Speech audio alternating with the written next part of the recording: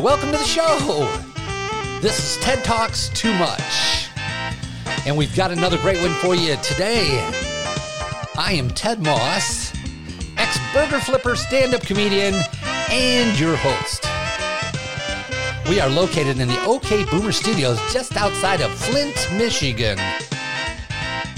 That's right, Flint! Michigan's water wonderland, where they're still wondering today when they'll get some clean water. But while we all wait for that to happen, let's talk. And on today's show for you, we got a young man who hails from just outside of Flint. Matter of fact, so close, I thought it was Flint, but apparently it's Beecher.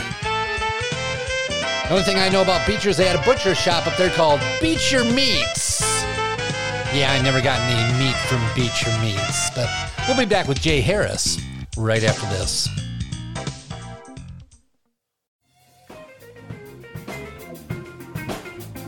You know, some sponsors are willing to pay a lot of money for people to advocate for the product. And what you get are insincere testimonials. Well, let me tell you, that is not the case with this company. Now, I consider myself a realist, but I do try to maintain an optimistic worldview. But it's clear that some people have taken optimism way too far. And of those people, I think the most optimistic person in the history of the world has just got to be the guy who determined the standard size of a sheet of toilet paper. 4 inches.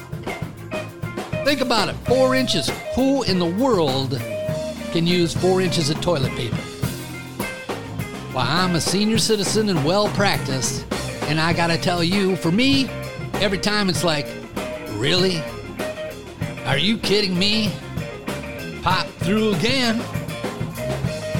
Well, I don't know how anyone ever has clean fingernails. Cybersmith 2000. Why, mine are dirty right now.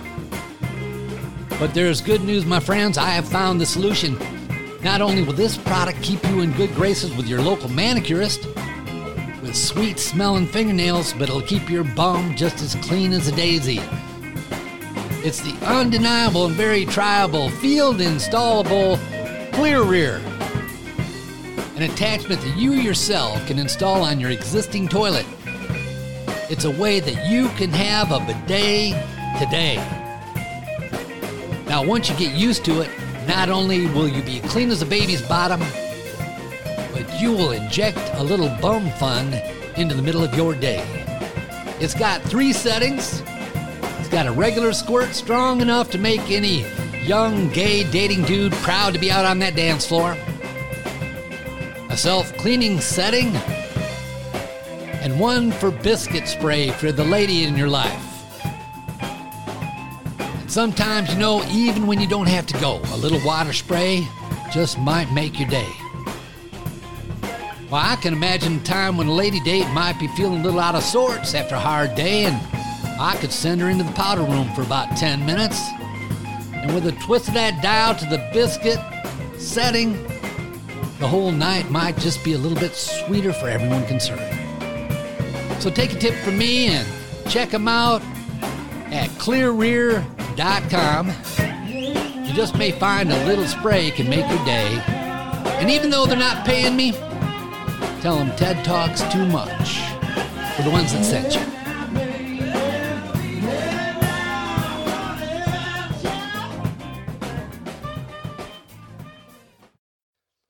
Okay, and on today's show, we're going to talk to a good friend of mine who is smooth like Mr. Dave Chappelle. He's going to tell us a little bit about how he got into comedy, a friend of his called Big Juicy, and yes, it is a female, and no, I did not ask. We'll also discuss the Flint water crisis a little bit, and if you listen close enough, you will find out when he first had sex. Yeah, a little too much information, isn't it? But thanks to my fine editing skills, we're going to join this interview already in progress. Here, ladies and gentlemen, my good friend, Mr. Jay Harris. The way I got started is I won a contest on the radio. Really? Yeah. What kind of contest? It was Tell Jokes on the Radio to open up for who was it? Was it the AJ Johnson. AJ Johnson. I don't know AJ Johnson. And he was in the movie Friday. It was at the Whiting Auditorium. Oh, cool. And I won the contest. I was telling this was a long time ago. This was like 08. This was like 08. Yeah. Because I was telling Obama jokes. Oh, yeah. Yeah. Okay. And so you heard about the contest and you decided to write some jokes for I didn't write anything. I was just coming off the top of my head because it was like calling out and whoever the funniest. And, really? Yeah. And I went up there and I called and I said my jokes and then they played them on the radio and then people voted and they voted for me and I won. So I opened up for AJ Johnson at the Whiting Auditorium. In front of how many people? Shit, about it's got to be 1,000 people or more, isn't it? About 40 people was there. Oh, it was a very small show. Yeah, I mean, it wasn't promoted right or whatever. I don't know. And like, do you know Big Juicy? No. Oh, well, she's a comedian. She was the host, and she's my cousin. And like, didn't nobody know that I was gonna be on there? Hold it, that's not how you got the gig. Big Juicy didn't get you the gig because your cousin or something like that. Nah. Okay. She told me not to tell nobody she my cousin until after I got off. All right. She had to make sure I was funny first. Oh, good. She didn't want to own you.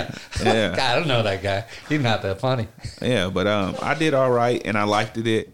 And then I didn't know what to do for like 3 years. 3 years. I didn't know how to get into comedy. I didn't know nothing about open mics. I didn't know nothing about any of that. And then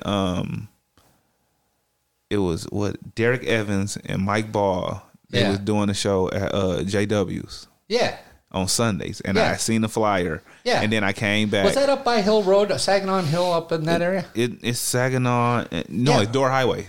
Yeah. Because that's where I met him too. That's where I met Mike Ball. Yeah. And I started going to that. I started going every week. And then they told me about the Michigan Comedy Network and that's it. And that's and hold it, when you started going up there, were you writing jokes to go up there? Yeah, I would do a different set every night. Every week. I did. Yeah. Dude, how'd you do that? Just write. Can you just write that well? I should be buying shit from you, man. I didn't say it was good, but I was right. I was writing it. I didn't know to keep doing the same thing and try to perfect what I'm doing. I just thought I was doing more quantity over quality. Yeah, okay. Yeah. But I did well enough. Mike put me on the showcase. The showcase, he had a showcase like 2 months later. You talking about like up at the log cabin, like that poster over there? Yeah. Like that sort of thing? But he did it at JW's. Oh, okay. But yeah. Was Mike Ball running that show at JW's?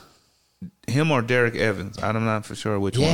But both of them was doing it together. Okay, because I met him there. I didn't know if he was running the show or not. Because that was just like an open mic. Because I think I just kind of bumped into it and thought, well, I'll go up there and see if I can sign up. And I think I just walked in and signed up. It was supposed to be pre-booked. Oh, okay. Yeah, it was. I don't remember pre-booking that. I think I just walked in and they let me on. Well, they didn't let me on. Well, and told me I had to send them an email. Really? Yeah. Yeah. They didn't think you were funny. Maybe I don't know. Probably. I don't know. Ha I am. Yeah.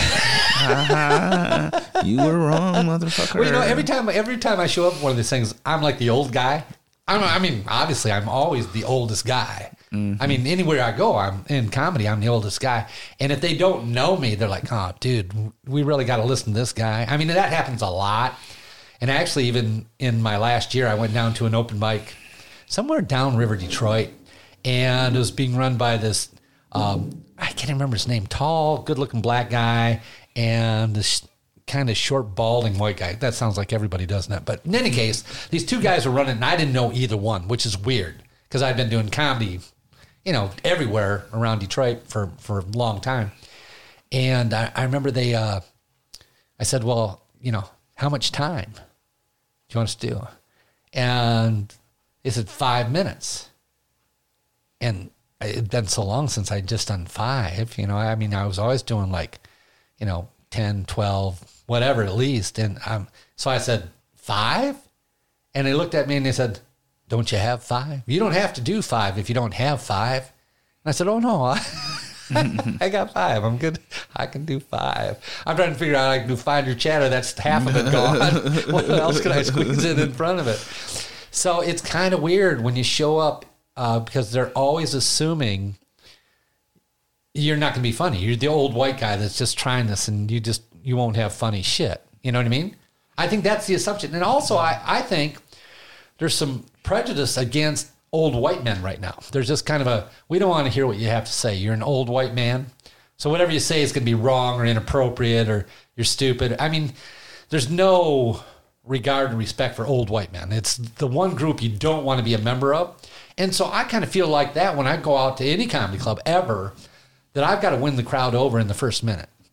I've got to be likable, because their first instinct, unless it's an old white crowd, if it's an old white crowd, I'm okay.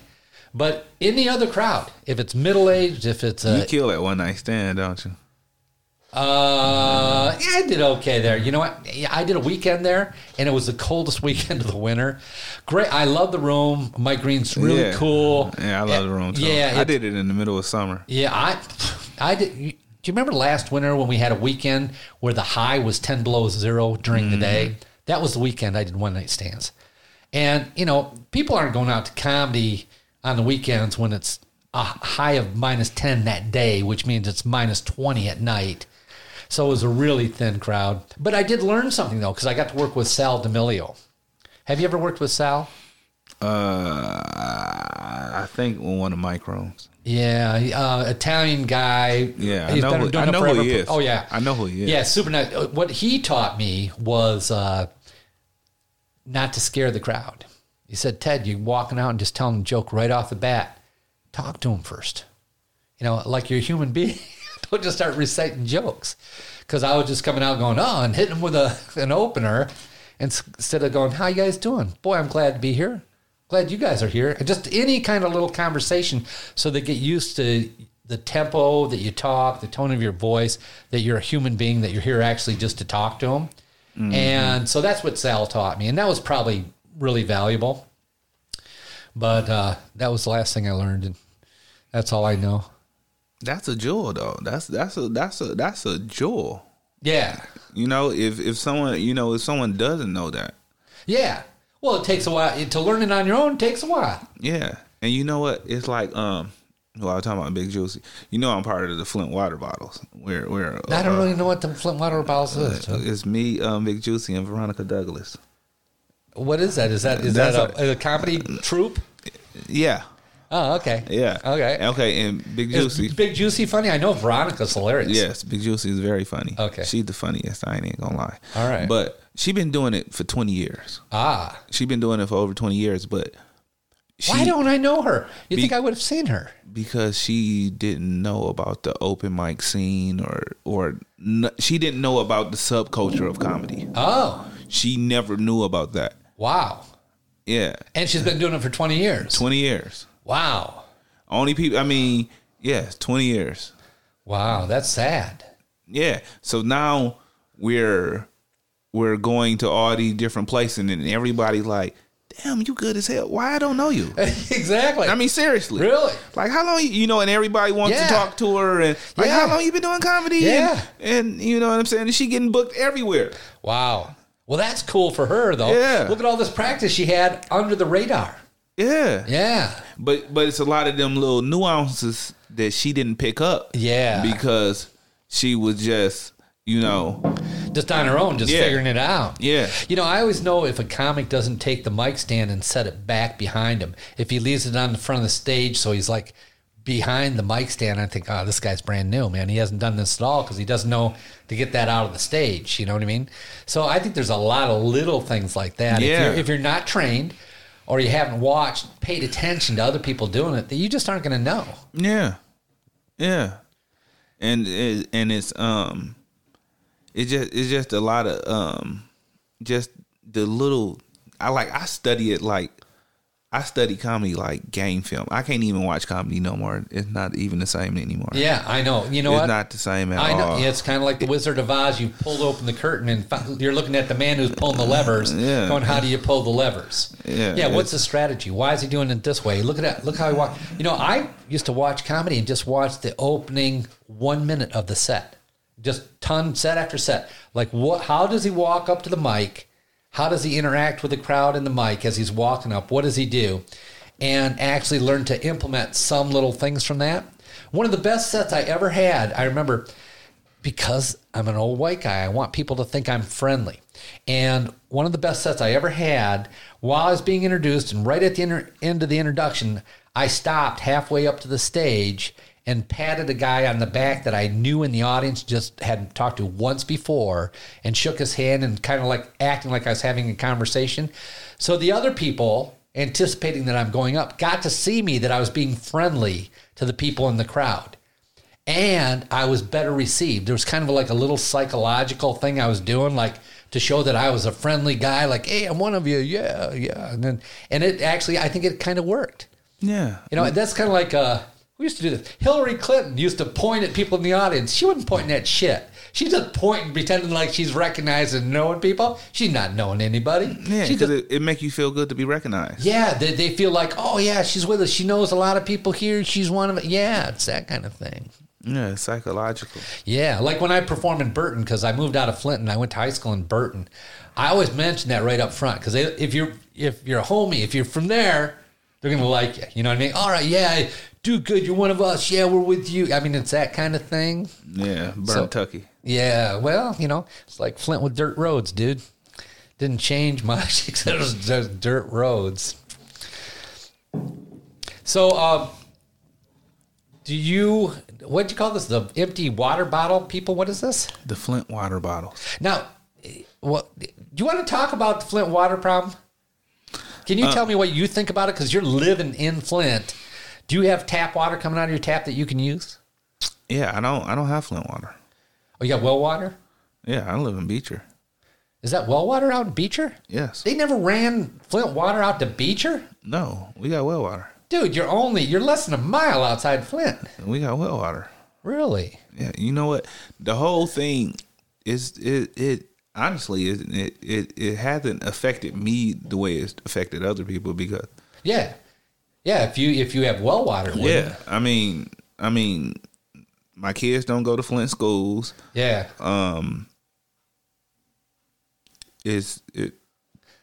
Well, you know what they did is they messed up the pipes. Yeah. Yeah, it's really, they didn't put the chemicals in to maintain the corrosion on the inside of the pipes. And when the corrosion came off, now they're old lead pipes, so they're leaching lead into the water, and they're pumping it through the same pipes until they tear up all the pipes. Yeah. And replace them. They're screwed. And it'll never happen because we're below the legal limit for lead. You're allowed to have so many particles of lead per million. It's a bunch of shit. You know what? I tell you, my feeling is we care about people all over the world. We care about all these causes. Sending billions of dollars all over the world to help people with things. They should send some money to Flint, tear it all up, and put in all new plumbing throughout the whole city. If you're going to pump water out to them, give them new pipes. They ought to run them through all the subdivisions. They should start immediately, and it should be federally funded. I think it's one of those things that should be on the docket. It's one of those things that taxpayers for the whole country should. It's like a disaster in New Orleans. We had a freaking disaster in Flint. They should do something about it, as far as I'm concerned. Yes, most definitely. Yeah, but, and the other thing is that all the plants in Flint actually used the Flint River as a way to dump stuff, to get rid of stuff. Yeah, that's why it's so bad from GM dumping shit in the river for the last 50 years. I mean, 10 different plants. Yeah. But the problem is the Flint River leaches down into the groundwater, so it's actually in your well water. It's in my well water, too.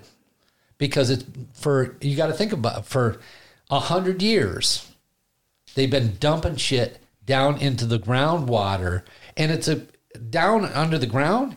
It's like a big ocean down there, dude. It's like big water aquifers and stuff. It all goes together. So anything that seeps down in the ground, that's why you shouldn't use certain herbicides and stuff, Weed Be Gone or whatever it is, because it'll go down into the groundwater and get into the wells. And all the shit in the river goes down. It doesn't just stay on the top. It's not like some little plastic thing where it's just running down the river, man. It's filled up all the way down to the ground, And that water is getting down into the well water, and it's getting into your drinking water. All that pollution from all those years in Flint is contaminating everybody. Do you know That's why beacher water tastes like that? Yep. Yeah, I don't know, man. I haven't tasted beacher water, but my brother-in-law... Make the best Kool-Aid, though. Yeah, my brother-in-law died when he was a sophomore in high school. So what's that, 13, 14 years old. Mm-hmm. And he got sick, died 3 months later. And he died of a very rare cancer, a cancer that attacks everything instead of singling out one organ. And it spreads throughout your body. And a big Catholic family, 9 kids. And I was holding his hand, actually, when he passed. Only 2 people were allowed in this room. We had like dozens of people. And he asked for me and his mom. And when he passed. Awesome. And I was in there holding his hand. He passed away. And afterwards, I was like investigating the kind of cancer he had. It's a very rare cancer. Only like 0.5% or something of all cancers of this type of cancer, or less than that, just very, very minute. And of those cancers, 50% of them are in Genesee County. Wow. Yeah. What does that tell you? There's a special kind of cancer. And the weird thing is, it's always teenage boys. So it has something, and I don't know what it is about boys or about, why would just attack boys? You'd have to talk to somebody a lot smarter than me. But it seemed very weird to me that this rare kind of cancer attacks only teenage boys, and that such a high percentage of them in the whole country are in Genesee County. Now, it's got to be something environmental that's kicking it. And to me, the only thing that's environmental is that we are the place where General Motors started. We had all these plants that were using the Flint River and the watershed, the whole aquifer system under Genesee County, as their dumping grounds for all these contaminants. And at one time, they were chroming bumpers and doing all kinds of crazy things that made a lot of contaminants, and paints and plastics, and were all being manufactured in Flint. And these young boys are getting this special kind of cancer in Genesee County. And I don't know that anything will ever be done about that, but my brother-in-law died because of that. And he died like in 3 months. He got sick. We thought he had the flu, was on the couch for like 2 weeks, went to the doctor a couple times. After a month, went back to the doctor, went to U of M Ann Arbor. Dude's got cancer. Cut him open to see if they could do anything. His whole inside was just filled with cancer. Cancer is just like an unchecked growth. Yeah. So the cells of your liver grow more liver or whatever, and everything was growing. Everything inside him was just growing and multiplying. They took one look and just sewed him back up. Just came out and told us, you're not going to make it. There's nothing we can do for this kid. Couldn't put him on chemo, couldn't do anything. How old was he? He was like a sophomore in high school. He began his sophomore year at Powers. I remember he was on the golf team. And he could not walk around the course. So is all teenage boys? Yeah, it's teenage boys of this age, like between 12 and 15 kind of thing. That's prime jacking off time. Well, it's going through puberty time, so I don't know. It might have been for you. It wasn't for me, but thank you for sharing. You weren't jacking off? No. You waited till you got older. I was a late learner. I didn't know how to have sex a lot alone. Hold on. I just want to ask this. Like, I had a girlfriend though. I ain't had no girlfriend till I was like 21. Oh no, I had girlfriends. The first time I kissed a girl, I was 20. Oh no, I was doing shit. I made up for it though. I started late, but I made up for it. All right, yeah, no, I have faith, dude. I'm sure you're very charming. 239 date. I made up for it. Oh yes, I did. Yes, I did. I don't know how we got on this subject, dude. This is just wrong. I'm going to cut all this shit out. We're not talking about this on the air, dude. Well, listen, we should probably wrap this up. I really appreciate you coming in, Jay. This has been fun. Thank you. I enjoyed myself. Yeah, I'm glad. You drank 2 beers, had a lot to say. Yeah. Told me things you probably didn't want to reveal to anybody. I appreciate that. So, is there anything you want to plug? Do you have anything coming up that you mention other than your juicy Veronica Douglas shows or anything like that? Or you have any upcoming shows or anything you want to mention? No. Okay, all right. That makes it easy. Not at all. Neither do I. All right, we're going to get out of here. Thanks for coming in. Talk to you guys later.